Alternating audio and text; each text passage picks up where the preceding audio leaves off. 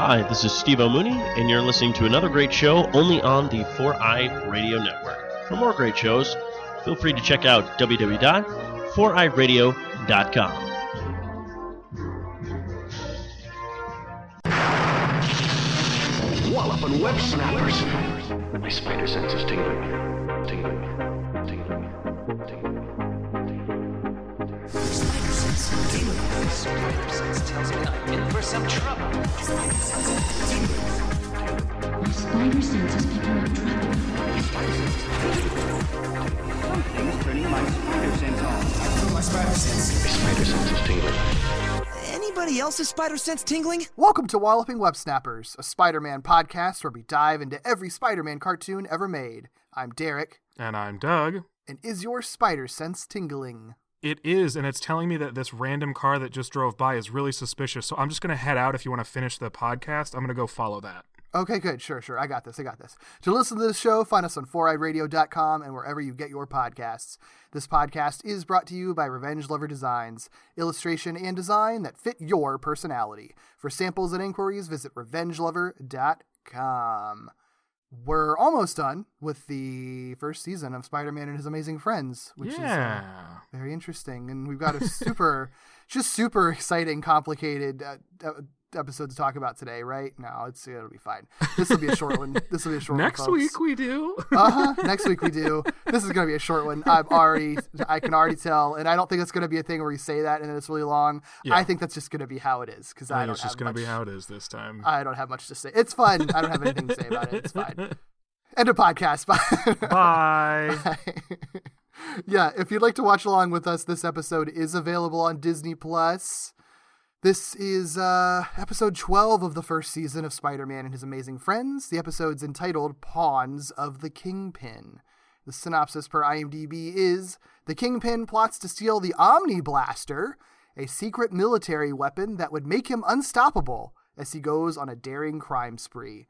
To ensure his success, he uses a special mind-control device to turn Captain America and Iceman into his co-conspirators. Iceman getting like a lot of love in these couple episodes we've been talking about. Yeah, he really is. It's fine. It's just, it's kind of funny that it's been a few in a row of Bobby spotlights. Yeah. The original air date was November 28th, 1981, written by Donald F. Glut. We've talked about him before on our episode 9. He's written a bunch of these episodes, so very familiar with him. Yeah. We get Captain America in this episode, which is a surprise given the episode we get next week. Yeah, that doesn't have Captain America in it, despite one of his foes being there. Yep. And Captain America is voiced by George DeCenzo, who we have talked about before. We first talked about him in our episode 38 when we talked about 7 little superheroes. Unsurprisingly, he was the voice of Captain America. I completely forgot Captain America was in that episode until just now. I don't remember much from that episode, aside from the fact that Shauna the She-Devil was in it, and I lost consciousness while we were talking about it. Yeah, that was the one. I remember that. I remember Doctor Strange being completely ineffectual in that episode. That's right. Oh, and Namor. I learned how to say Namor because of that episode at the ripe age of 31. That episode did do some good then, so it was... Sure. We also, a bit more exciting, get the Kingpin. Not my favorite Kingpin we've ever gotten, but we get the Kingpin here. The voice, though, is cool. I like him. It's voiced by Walker Edmiston. And he is, like a lot of these folks that we talk about with Amazing Friends, he was a radio guy who got into TV voice work. Makes lots of sense. He is the voice of Harvey Gabor in Gem. Oh. He also, he also was Sebastian, who's an alley cat, not a crab, in the Disney production Dumbo's Circus, which was like a weird live action costume, like full suit show that I'd never heard of. What? Yep. It looks scary. Okay. Huh. He's the voice of Inferno in the original Transformers series. He was Enoch on Land of the Lost, one of the subterranean reptile people. Oh, right. Who was like a recurring character. Okay. Dr. Blinky on HR Puffin Stuff. and many other voices all over the place, including spots on general voice casts of pretty much all the animated shows we tend to bring up when we talk about this show. So the Plastic Man show and the Scooby-Doo and Richie Rich, mashup and all that sort of stuff. Right. So all over the place. And I think potentially even just a part of, I don't know if he's part of this voice cast specifically, but he's definitely part of the 1981 voice cast, for sure. He's also specifically credited as that show's Magneto, but not this show's Magneto, Gotcha. which is fun. And we will hear him again in Spider-Man the Animated Series as the absolutely unforgettable Whizzer. Yes. Love it. Yeah. And then we get Dr. Faustus, who is voiced by Dennis Marks, who we know because he's one of the producers and writers for this very show. Cool. Yeah. And I think he does a good job. Yeah, he does a good job. Yeah, absolutely. So, yeah, couple of interesting folks there. Yeah.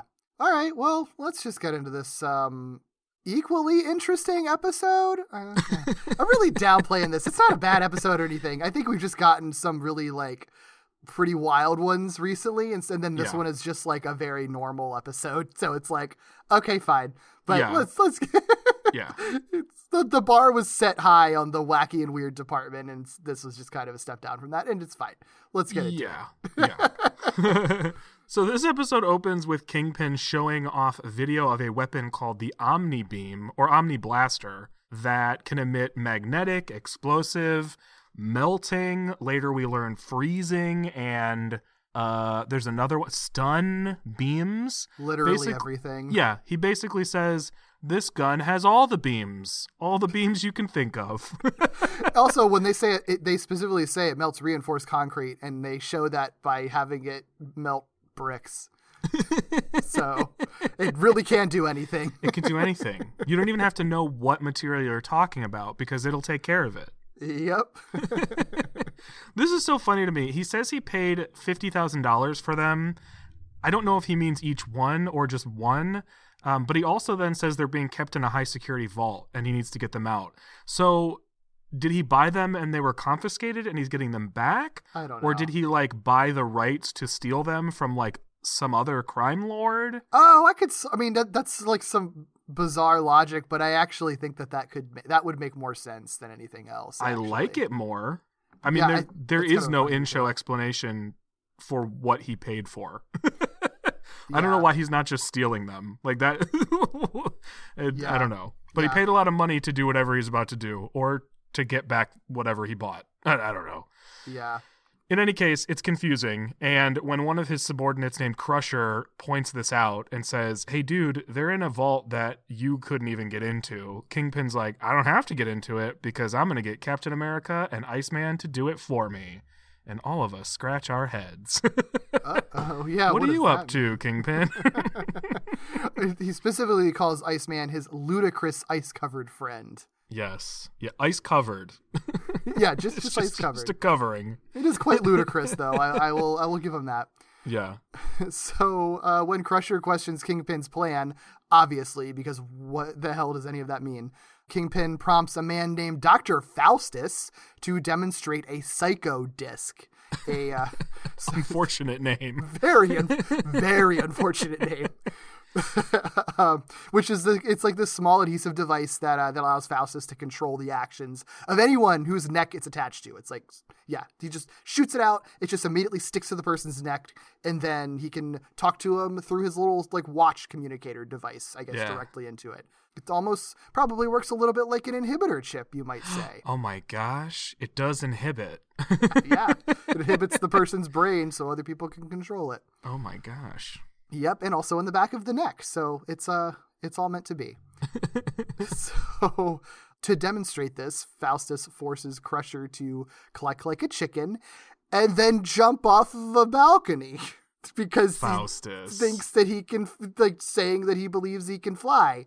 He just jumps off a balcony, and we see that he supposedly landed safely into a muddy pig pen. It was a very high balcony. He has many broken bones. I can believe he survived. Broken bones. I could believe he maybe survived, but is in immense pain for the rest of his life.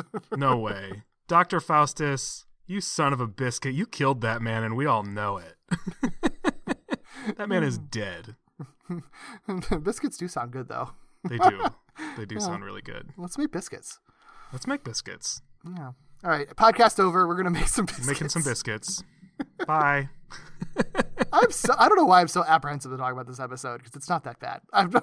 It's not. It's really not. It's really not. It's just like you said, we got so much weird and this one is so plain. Yeah. Not plain in a bad way, just like sometimes vanilla ice cream is very good, but when you've just had like a full ass sundae, yeah. you know. I do.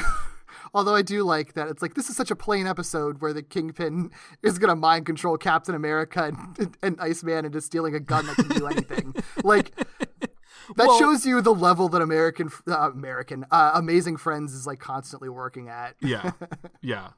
I mean, Amazing Friends is the show that I have lost my absolute composure over more than any other show we've talked about. So, yeah, 100%. You know, it's sort of a drug in that sense. Like, it needs to... I'm always chasing the high of Dr. Frump. There I go again. Giving that man a degree. I've done it before. I'll never stop. It's the ship name between Dr. Doom and Frump. Oh, Dr. Frump. Okay. There you go. We can work with this. Yeah. All right. Well, when the other goons react to Crusher's chicken act, in wonderment and awe and also probably terror, Kingpin shows them a flyer for an event at Empire State University featuring Captain America and the Spider Friends, and assures them that what just happened to Crusher will pale in comparison to what he has in store for Captain America and Iceman. Not sure how, because I, again, am certain that man is now dead, but okay. One of the things that's so funny about this episode to me that had me so immediately like, huh? Is just Captain America's involvement at all. Like, the moment Kingpin was like, I'm going to get Captain America to do it, I was like, why is he here? Yeah. Like, what? Why?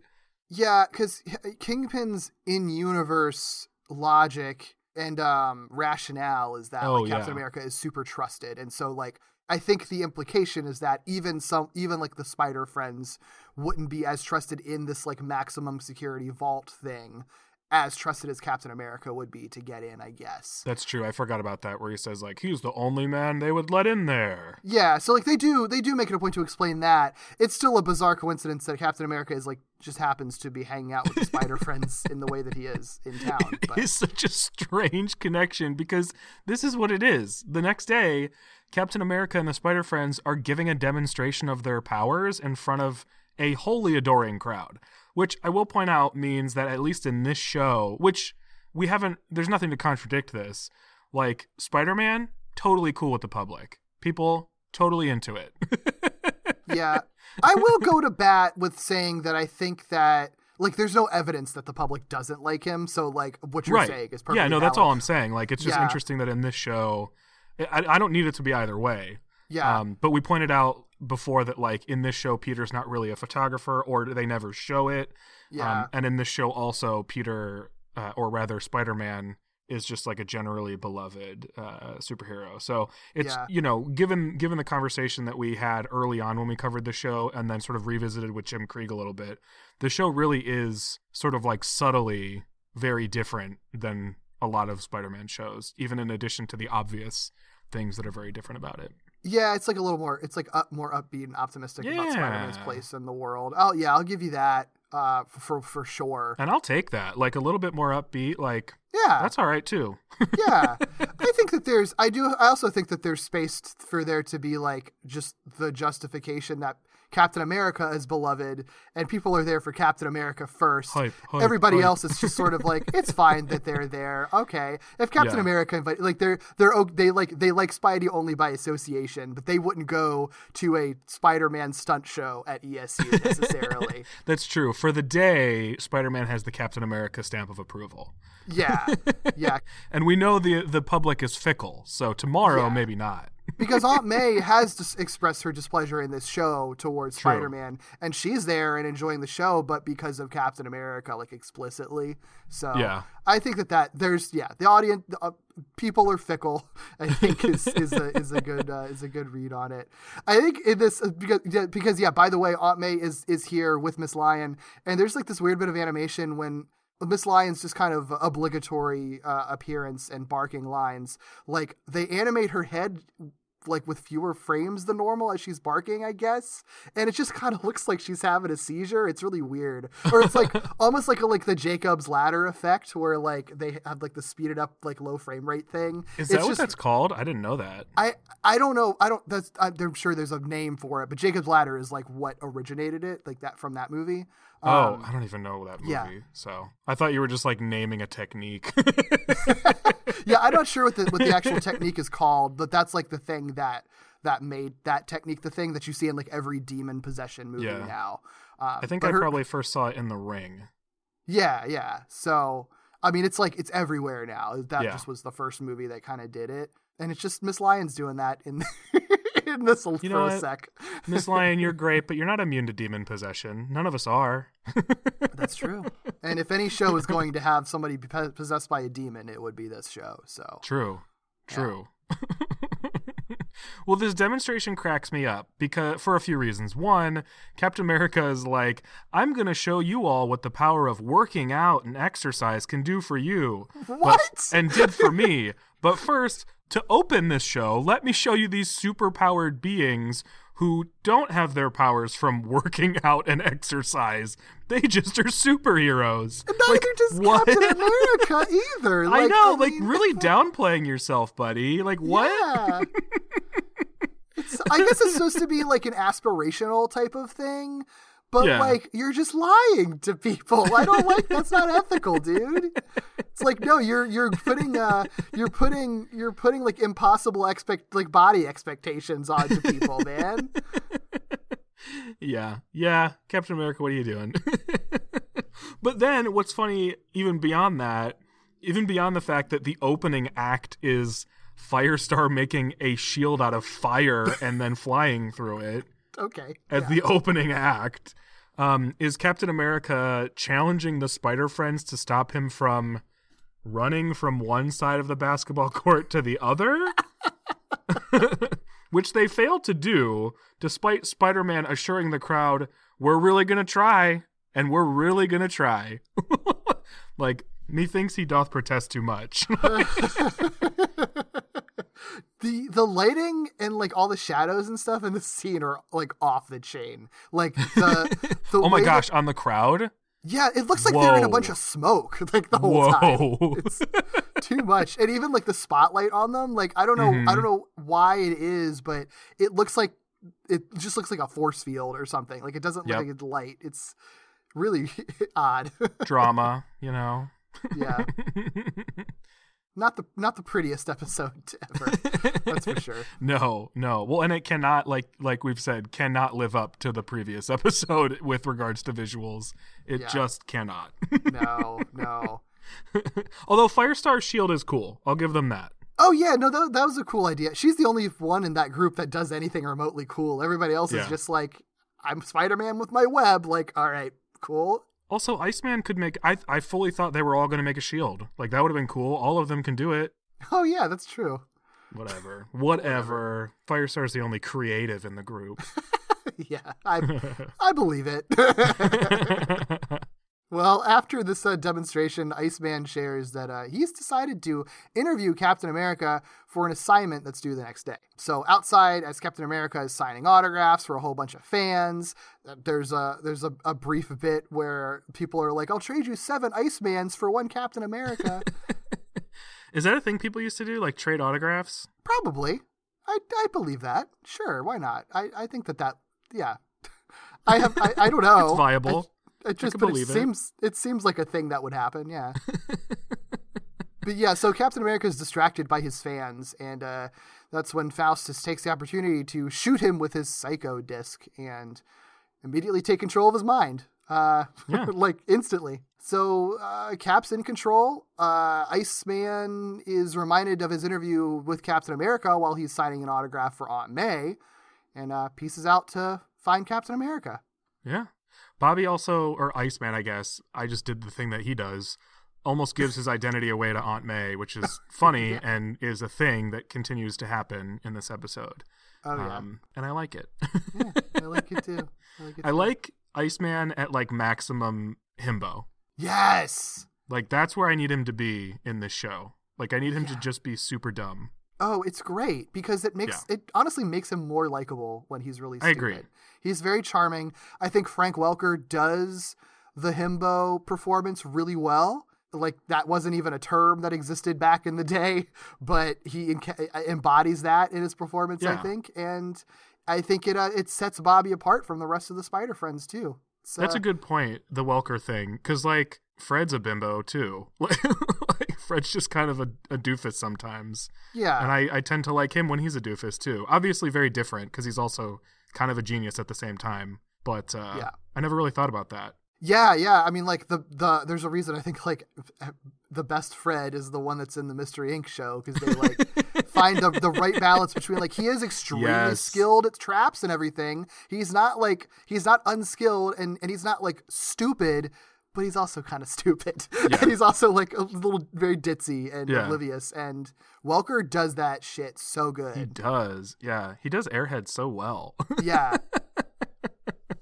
Because he makes it fun and funny and, like you said, charming. Mm-hmm. So Iceman catches up with Captain America and does ask, this cracks me up. He asks him, hey, can we do the interview now? And Captain America, under Faust's control, replies, sure, but later. So, not now. Yep. Captain America then explains that he needs Iceman's help on a top secret mission. And Iceman, actually, we don't get a reaction at all from Iceman, but he's probably really excited about it. He does have a government code name, so like that's true. He's probably been on top secret missions before. That's true. That's continuity, folks. Yeah, there you go. That was intentional. Totally intentional. Well, nearby, Firestar is wondering like where Iceman made off to and asks Spider-Man, like, where did he go? But Spider-Man is like, I don't know. However, I'm getting a weird sense about this limousine over here, which we know is Kingpin's. And so he's like, I'm going to go check that out. And he just completely fucks off and tells Firestar to find Iceman on her own. Cool. Good cool, friend. Man. Good Cool, friend, dude. bud. Real spider friend right there. Yeah, you know, after all our complaining of like a few episodes ago about Spider-Man just not having his spider sense for an episode, now it's just like, it's OP in this episode. It is on display for sure. So inside this limo that to be fair, his spider sense was extremely correct about. Yeah. Kingpin and Faustus hear Spider-Man land on the roof of the car. Subtle. So they try to shake him. Kingpin kind of shocks and knocks out Spidey, and Spider-Man falls onto a set of train tracks just as a train is approaching, and now he's unconscious and going to be hit by a train. I love that Kingpin's like, we got to time this just right, which means he fully intended to drop Spider-Man on the train tracks and is skilled enough at shocking people with the roof of his car to do it correctly. Yep. Nice. He's done this before. This is not his first time at this rodeo. Nope. Luckily, Firestar's around. Because she was like, no, you're not fucking off without me. Yeah, correctly so. Like a correct thing to do. So a good thing she was there. She's like, oh no, he's on the tracks, and I don't have time to fly down and swoop him up, so I'm going to blast. I thought she was going to blast the train and blow up the train, and I was going to be extremely upset. Same. Thankfully, she does the like more sensible but still really kind of bizarre and extreme thing of blasting a nearby water tower that unleashes a flood of water onto the train tracks to wash Spidey off. I would have thought that would have made the train also like slip off the tracks and cause a major crash. That was my second thought. I thought that's what she was doing next, and I was like, that's not better. Yeah, but no, it's not a lot of water in this water tower, I guess, because it washes off quickly enough to wash Spidey off and is gone by the time the train has to to ride by. So everything's fine. That was the best possible scenario, it turns out. Sure. Yeah. My favorite thing about this scene is seeing Firestar like maximum 60 feet away from Spider-Man and being like, I'll never reach him in time. Okay. But then the thing that she does is, how long did that have to take for all the water to come pouring out of this water tower and flow all the way to Spider-Man to wash him off the tracks? Yeah. This show. Great She's show. a quick thinker, though. Yeah, I'll give her that. Sure. Well, later, Spider-Man and Firestar, now just completely together, not split up, never split up, find Captain America and Iceman together, not individually, and fill them in on the suspicious limo. Because Spider-Man did not actually figure out who was in the limo. He never knew that it was Kingpin, which I think is kind of a cool detail. Captain America, though, kind of like brushes it off and is like, okay, cool, thanks, interesting.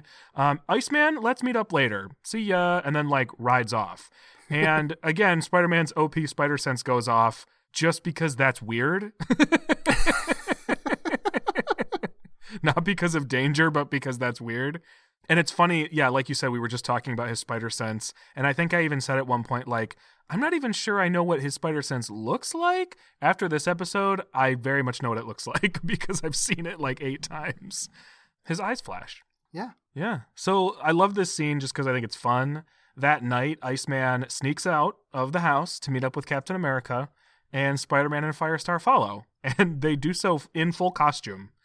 They don't change once they're out of the house. They are fully changed into their costumes in the house. Yeah, I love Spidey, pretending to be asleep. Peter is pretending to be asleep in his full Spider-Man costume. Yep. And hopefully Aunt May isn't up for like a midnight snack or anything, or else this could get real bad. But assuming that doesn't happen. So he's the only one that it makes sense to have been dressed. The other two can wait until they get outside. Yeah. Well, they follow Iceman to Slumber Hills Cemetery, where they find a trail of water from Iceman's leaky ice bridge. Yeah. So I guess that is sort of a downside to being Iceman traveling that way, that like anyone can follow you. Like you can't ever be stealthy about anything you do. Yeah, I never really thought about what happens to his path. I think in The Incredibles, it just like sort of turns into snow and falls, right? But I never really thought about Iceman's. Because wasn't it I think it was the very first episode of this show. There's that weird scene where the cop like tries to write him a ticket for his ice bridge or something. Oh, yeah. Do you remember that? Yeah. Mm-hmm. So like it definitely takes a while for it to melt. It's a public obstruction. Yeah, it's a major obstruction because he doesn't pay attention to where he's at. He's doing it on roads sometimes. He's probably caused a lot of car accidents and stuff. Probably. Like, they're a hazard to and that along with how many times Spider-Man's like we've seen like Miss Lion eating Spider-Man's webbing and stuff. Oh, God. Like they are a hazard to the city. Like they are an environmental hazard. That would be such a funny series. Basically Amazing Friends, but being a hazard. I would love that. They just ruin people's days, like inconvenience. Yeah, nothing everyone. horrible, but just like, the Amazing Friends were here once again. Yeah, well, they follow the ice bridge remnants to a government base where the mind-controlled Captain America claims that the base is actually full of spies. They break, and the two of them break in by shorting the electric fence and then just leaping and ice surfing over that electric fence that they shorted out. Just really gotta flex on that fence, And I guess this kind of negates my defense of Captain America's involvement, because Kingpin was like, yeah, they'll trust Captain America and let him in, but they still break in anyway, so... Yeah, there's no moment where people are just sort of like, oh, sorry, Captain. Yeah. Come on in. I guess that was just like an added, like just an extra layer of like protection that like maybe people would hesitate more if it was Captain America. They do. I guess that's fair. Like inside, they're like, what are you doing, sir? Because like I can believe that Kingpin plays 4D chess a lot and would have like like a C, D, E, and F like plan for his other plans maybe. So I'll give him some credit. Fair. Well, after attacking a number of base personnel, the two find their way into a lab where Iceman uses his powers to freeze the entire staff. Doesn't really question it, but I guess he thinks they're all spies, so whatever. And break open the vault in a pretty cool way, I think, actually. He sort of like, he freezes the whole thing, and then he sort of like ice drills it. I don't really care if it makes sense. It looked really cool. So Yeah. I liked that. Yeah. And sure enough, the Omni Blaster is inside. And just in time, Spider-Man and Firestar arrive to witness them doing this and to witness Captain America using the Omni Blaster on a number of soldiers. And they look at each other, and I don't even remember who says it, but one of them is like, Captain America and Iceman are traitors? Huh? And then it goes to commercial. Of course it does.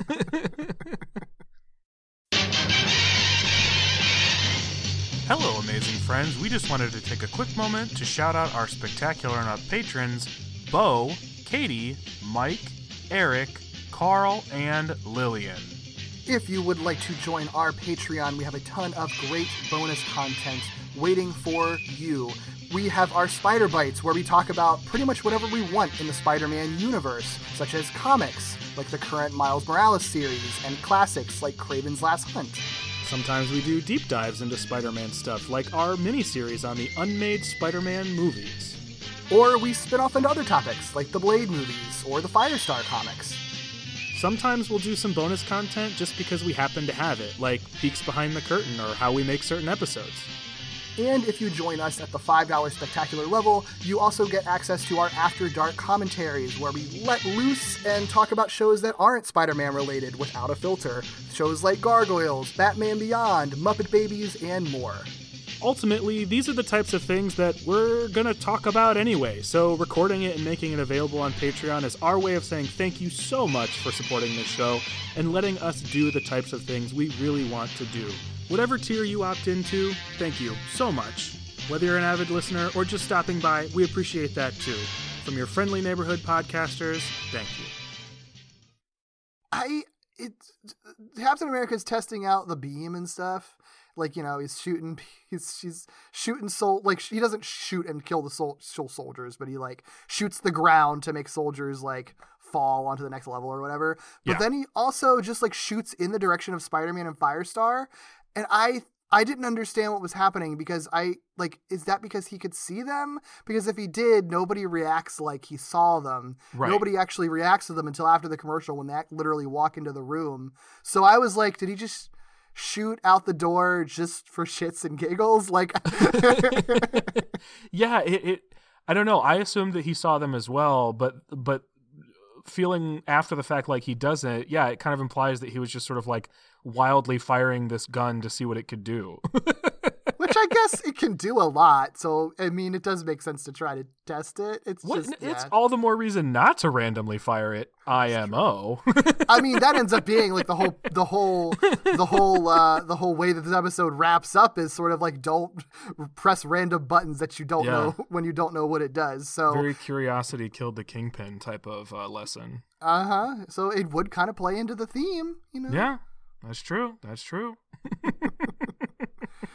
Yeah, so like I said, they do see Spider-Man and Firestar after a second when they like literally walk into the room. And Iceman kind of tries to explain, or Spider-Man and Firestar try to be like, what's going on? Captain America interrupts everybody and claims that the two are actually androids sent to stop them. Which he should have every reason to believe. Yeah. He has already fought so many androids. I love that sort of like twist there. It's not really a twist, but like I love that justification, like to make the Spider Friends fight, because in this show that is a completely believable thing. And it will be very hard to disprove, because the only way that they've like defeated android duplicates of people before is just by like blasting them with rays of stuff. So like that's what he's trying to do, you know. What's so funny about it too is like the fact that androids have come up multiple times in the show, and the fact that the show doesn't care about continuity means that just was a thing that in this universe is like a totally normal thing you might encounter. Yeah. Like if you're a superhero, you're bound to fight androids. Yeah. It's so funny. During the scene too, there's a lot of crates and stuff in this. Warehouse with crates. Gotta have warehouse crates. One of the crates just says XAM exclamation point on it. What? I don't know. Zam. Zam, yeah. Oh, that reminds me too. Earlier on, there was another fun billboard. There's Carl's Exterminating Emporium, and it's a billboard with a bunch of just a shit ton of dead flies with a fly swatter, and of course Spider-Man's like right in front of it when you see it too. So he lands like right under where the fly swatter would swat. Yeah, it's a good one. It's great. Good gag. Love a billboard gag. But yeah, so Iceman believes that they're androids, so these four superheroes are clashing now. During the fight, Captain America claims that they've received their direction from the president.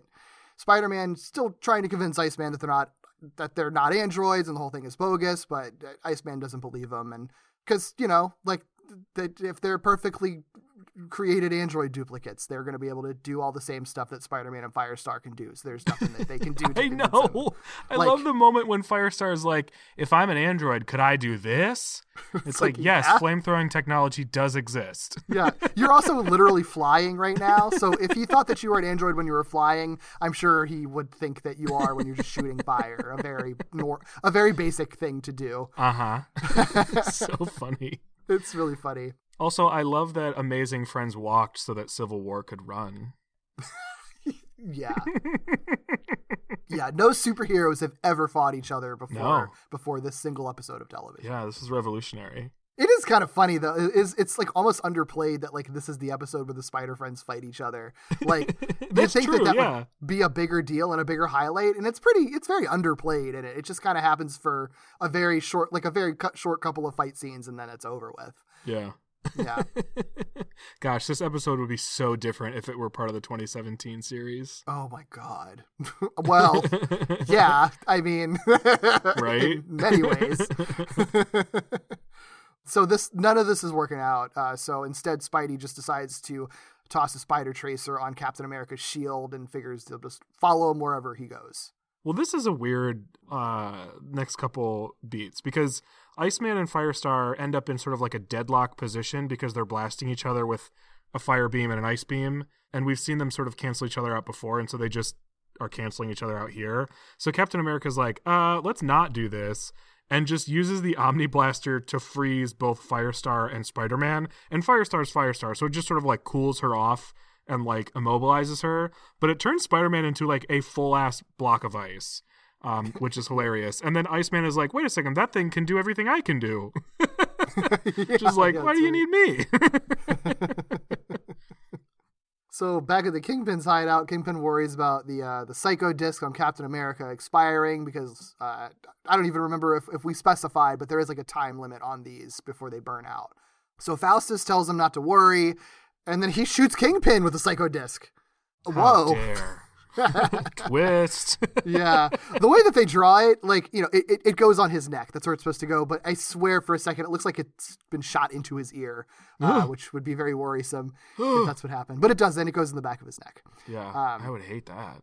Yeah. So now Kingpin is under Faustus's control and has to declare Faustus the boss. Yeah. Faustus, real inferiority complex, being like, who's the boss? Say I'm the boss. Yeah.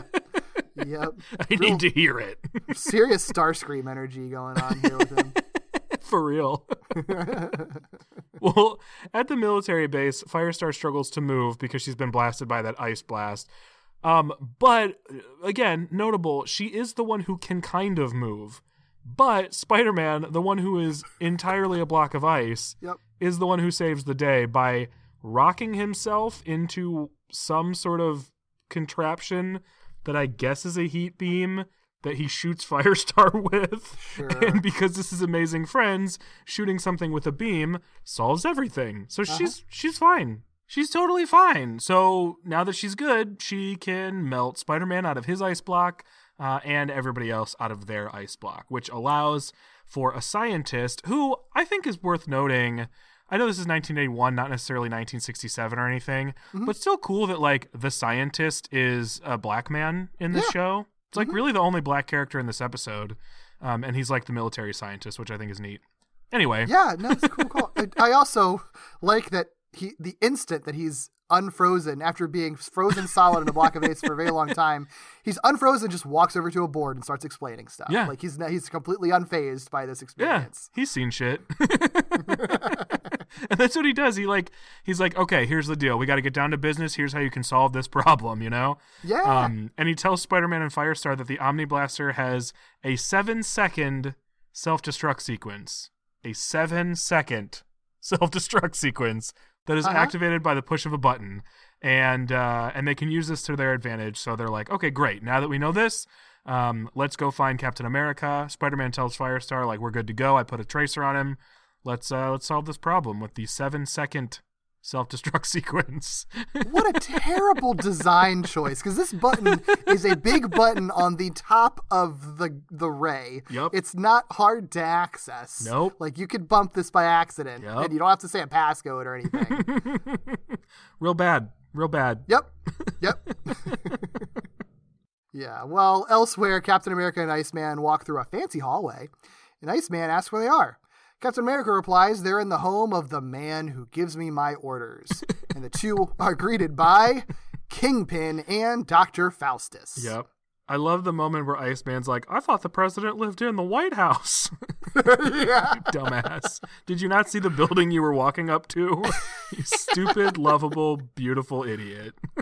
Love it. Yeah, he's so well written in this one. He really is.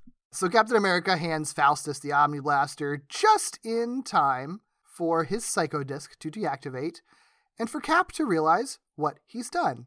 Faustus blasts Iceman with the Omni Blaster's heat beam, and Captain America with a stun beam, rendering both of them useless. Wow, real twist, that stun beam. Right? Never saw it coming.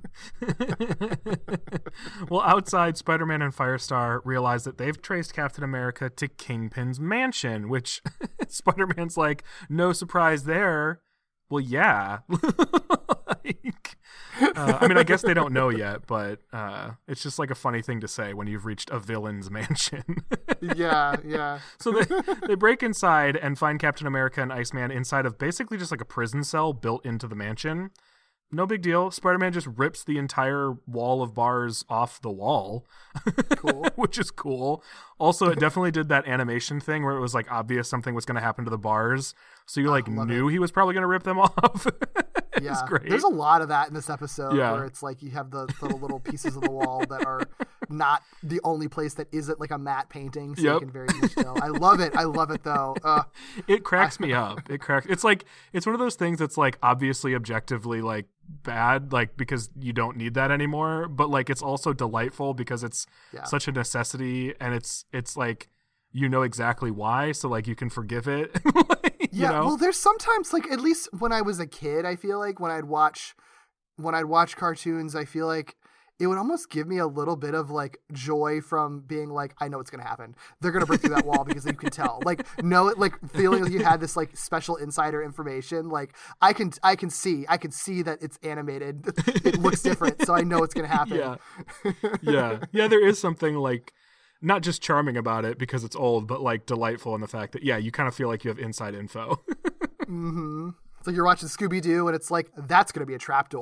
I already Exactly. Well, it's like the Mysterio episode where we talked about the trapdoor and we're like, someone's going to fall through the floor. Someone's going to do it. Yeah. So anyway, he rips the bars off the wall, and he and Firestar restore Cap and Iceman with a water hose and a fire extinguisher, which means that we have now covered 2 episodes of a Spider-Man cartoon, separate Spider-Man cartoons, where a fire extinguisher is the solution to a problem.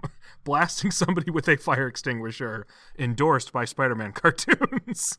Yeah, the fire extinguisher makes sense for that to be around. Why is there a water hose in their cell? Like, I don't know. Especially in the cell of an ice person? Like, Maybe... that seems like a real massive misjudgment. I mean, maybe the cell is typically for animals? So it's like a cleaning thing? I don't know. I have no idea. I have to admit, That just I hadn't seems like thought about it. oversight considering that they knew that they were going to have Iceman.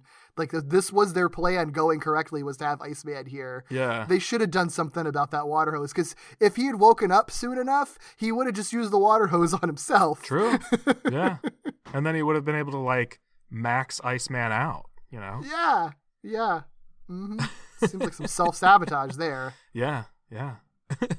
Well, as Iceman comes to, Faustus arrives with Kingpin and the Omni Blaster to find that the heroes have begun to break out. So he tosses the Omni Blaster to Kingpin and orders Kingpin to destroy Captain America and the Spider Friends.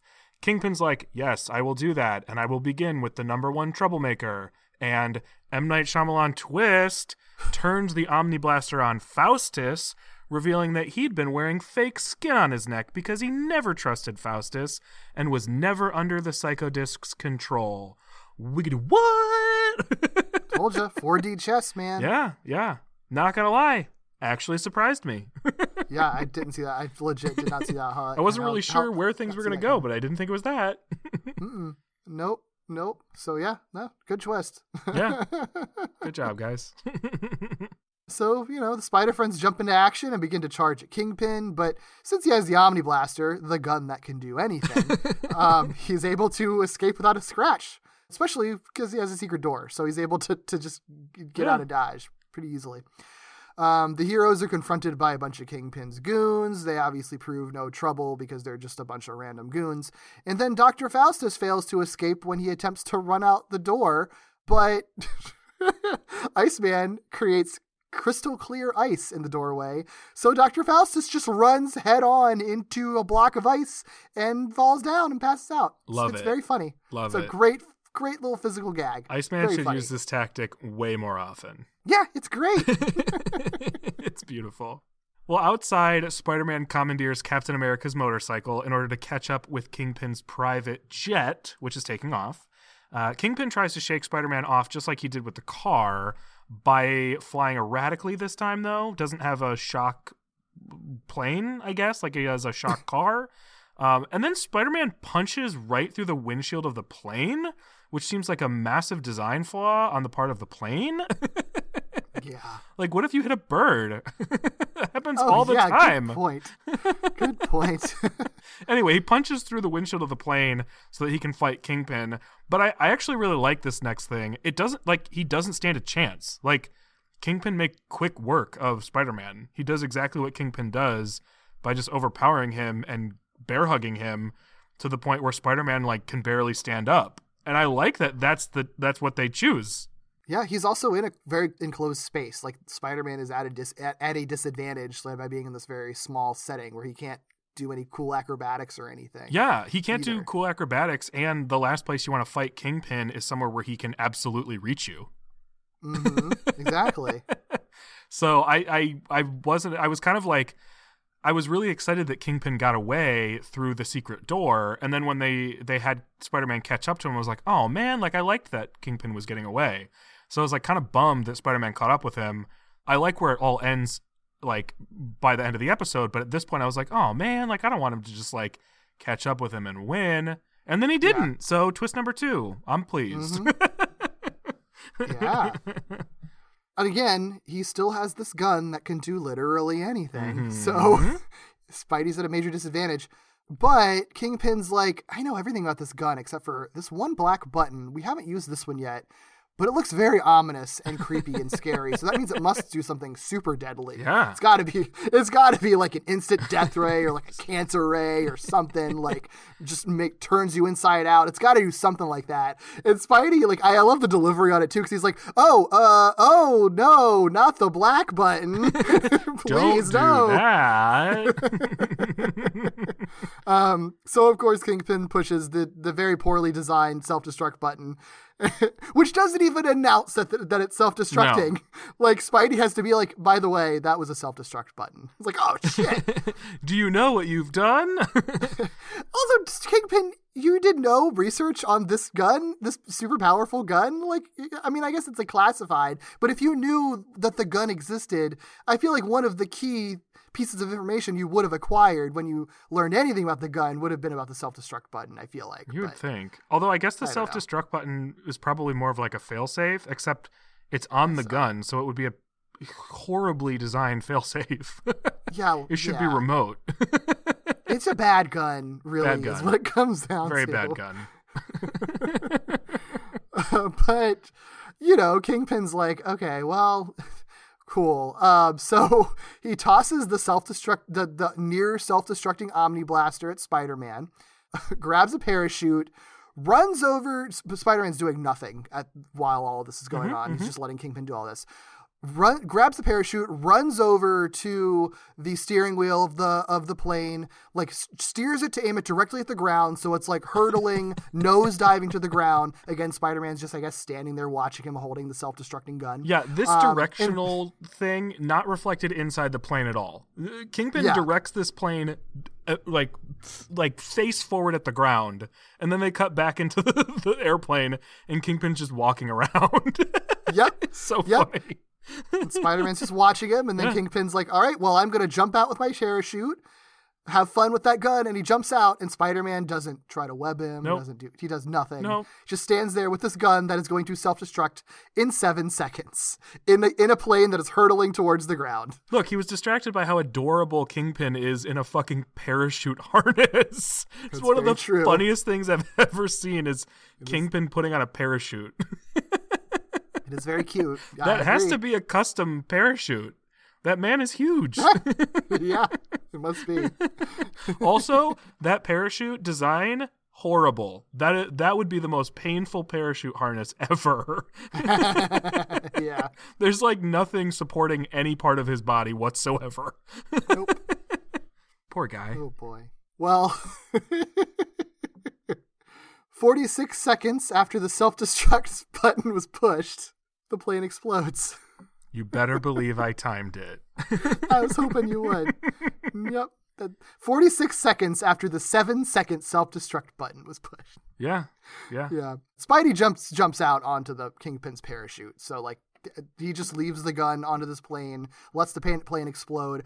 I'm sure that plane caused a ton of collateral damage when all of the pieces of it fell, crashed into different places. The explosion was probably close enough to the earth for the shockwaves to affect nearby places. A lot of people died in the situation, but it's fine. And if not, that self-destruct explosion is really horrifying. Yeah. Because if you hit that thing on the ground, everything in like a 25-mile radius is getting vaporized. Apparently. Well, on the ground, Kingpin lands in a pig pen, and shortly after the police apprehend him, and Captain America is like, all right, well, I guess we did the thing. So he's like, bye, everyone, and just rides off into the sunset. Well, Iceman never got his interview, so Bobby's like, oh, wait a second, that interview, though. So he chases after Captain America. Captain America gives him a cassette tape, which is fun. Mm-hmm. And unfortunately, holding it in his icy hand causes the tape to freeze and shatter. Oh, boy. So Iceman does not have an interview. So sad.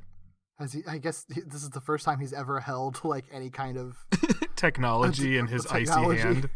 I guess so. Poor Bobby. The episode ends with Spider-Man and Firestar back at home, walking in on Bobby interviewing himself as Iceman, doing a very bad job of keeping his identity secret. I do quite like Frank Welker doing his little voice changes between Iceman and Bobby. Yeah. Bobby has his normal voice, and he very specifically puts like a more adult, deeper, manly voice on for when he's Iceman. Yeah, it's so good. Yeah. One of the things he says is like the question that he asks himself is like, when did you first use your ice powers or something like that? And one of his answers is like, well, I was the only kid on the block who always had a popsicle for breakfast. What does that even mean, Bobby? It's wonderful. Anytime Frank Welker can just talk to himself, I'm a fan of. Which happens quite often in things. Yeah. So. Well, that's the end of that one. That's all there is to that one. That's it. Face of the episode, I like, so when the characters are hypnotized by the psycho disc, their eyes are all white, like they just erase their irises and pupils. And there's a point when we see Captain America just like charging towards the camera, but the way that like his face is as he's slowly running towards the camera, he looks very happy, but also because his eyes are all white, it's just kind of strange. So it's just a very happy, hypnotized Cap. Yeah. Just, I like it's it. kind of weird. I like it. Yeah, I like it. It's good. weird and I like it. Yeah, I like the hypnotized faces, although I will say I don't like when Kingpin's pupils shrink into his eyes. Yeah. That's creepy. Which makes less sense considering he was faking it the whole time. So how do you learn that trick, dude? That's even more terrifying, actually, that he can just do that on command. Uh-huh. Well, what do you think of this one? It's fine. It's fine. I knew going into it that'll be fine, and it's fine. It's fine. I do like Iceman as a character on this show when they Yeah. write him like the appropriate amount of like himbo. I think that's great, and I think it's good in that. But other than that, it's it's a very standard plot. Yeah, I think this is a good example of like what Amazing Friends is when it's just doing its thing. You know what I mean? Like it's just doing a thing. Telling a story. Nothing's really terrible about it, but nothing's really off the wall. So the only real Amazing Friends thing missing from this is just something super bizarre, which makes it fine. Yeah, it's still plenty weird. There's still plenty of weird stuff. Yeah, you can't fully remove the weirdness from Amazing Friends, nor would I ever want you to, you know? No, that's why I like it. Yeah. That's why I like Yeah, it. I agree. The other thing that I like, Yeah? our Patreon. Hey, me too. At patreon.com/Walloping Web Snappers. We got lots of cool stuff. We got a lot of stuff going on now because we're doing our AMAs every month, so you can ask us literally anything. We'll answer a question on there, and they're available to patrons early, and then after 2 weeks, they're open to everybody. So even if you're not a patron, you can still check out our Patreon for those AMA episodes as they become available. And we have our movie commentaries for our $5 and up spectacular patrons, where we are watching every Spider-Man movie ever, and that includes the ones that he just appears in. So eventually we're going to get to like Venom and Avengers Endgame and Infinity War and Civil War and all that stuff too. But right now we're still doing in the midst of the Raimi movies, which are so much fun to do those commentaries on. Yeah. So please check those out. That's just some of the new stuff that we're doing in addition to all of our other bonus content that you hear us talk about all the time. Yeah. So please check us out there. In the meantime, if you'd like to find us individually on the internet, where can we find you, Doug? Yeah, you can find me on Twitter at IckyBooley, ICKYBOOLEY. You can find me on another podcast here on the 4-Eyed Radio Network called Victory Road. It's a Pokemon podcast where my co-host Kyle and I talk about Pokemon just as we feel like it. And if you like books and video games, you can listen to me on a podcast called Novel Gaming, where my friends Katie and Vicky and I catch up on all the books and games that we have been consuming. What about you, Derek? Sure, you can find me on Twitter at Derek B. Gale.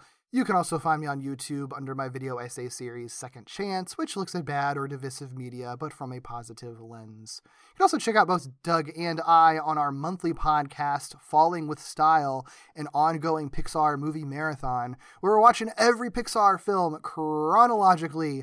Our episode on WALL-E is out now, and we got a couple of really cool guests, so you should you should definitely check that out wherever you get your podcasts, and give us a rate and review for that show, because we could use some for that one because it's a good show. Mm-hmm. Also, visit us on our website at wallopingwebsnappers.com. You can find all of our episodes from this show and from Falling with Style on that website, all archived there in order, along with all of our episode images and cool links and everything. And you can follow Walloping Web Snappers on Twitter, Instagram, and Facebook at WallopingWebPod, or email us at wallopingwebsnapperspodcast@gmail.com. Like I said, rate, review, and subscribe to our shows on all of those major podcast platforms, Apple Podcasts, Google Podcasts, wherever you get your podcasts, and listen to them. Rate and review us because it helps other people find us. Next week, we're going to finish the first season of Spider-Man and His Amazing Friends. But it's an episode that only ever aired once, so you're not actually going to find it on Disney Plus, because it's I guess it's technically a quote-unquote banned episode is what they call it, but it's not really banned. You can still find it. You can still buy it on like Amazon Prime and iTunes. But it's catchy when you see a headline and it's like the banned episode of Amazing Friends they never wanted you to see. So that episode is called Quest of the Red Skull. Oh boy. Oh boy, there's going to be a lot more of conversation in that one than it was in this one. Bye. See ya.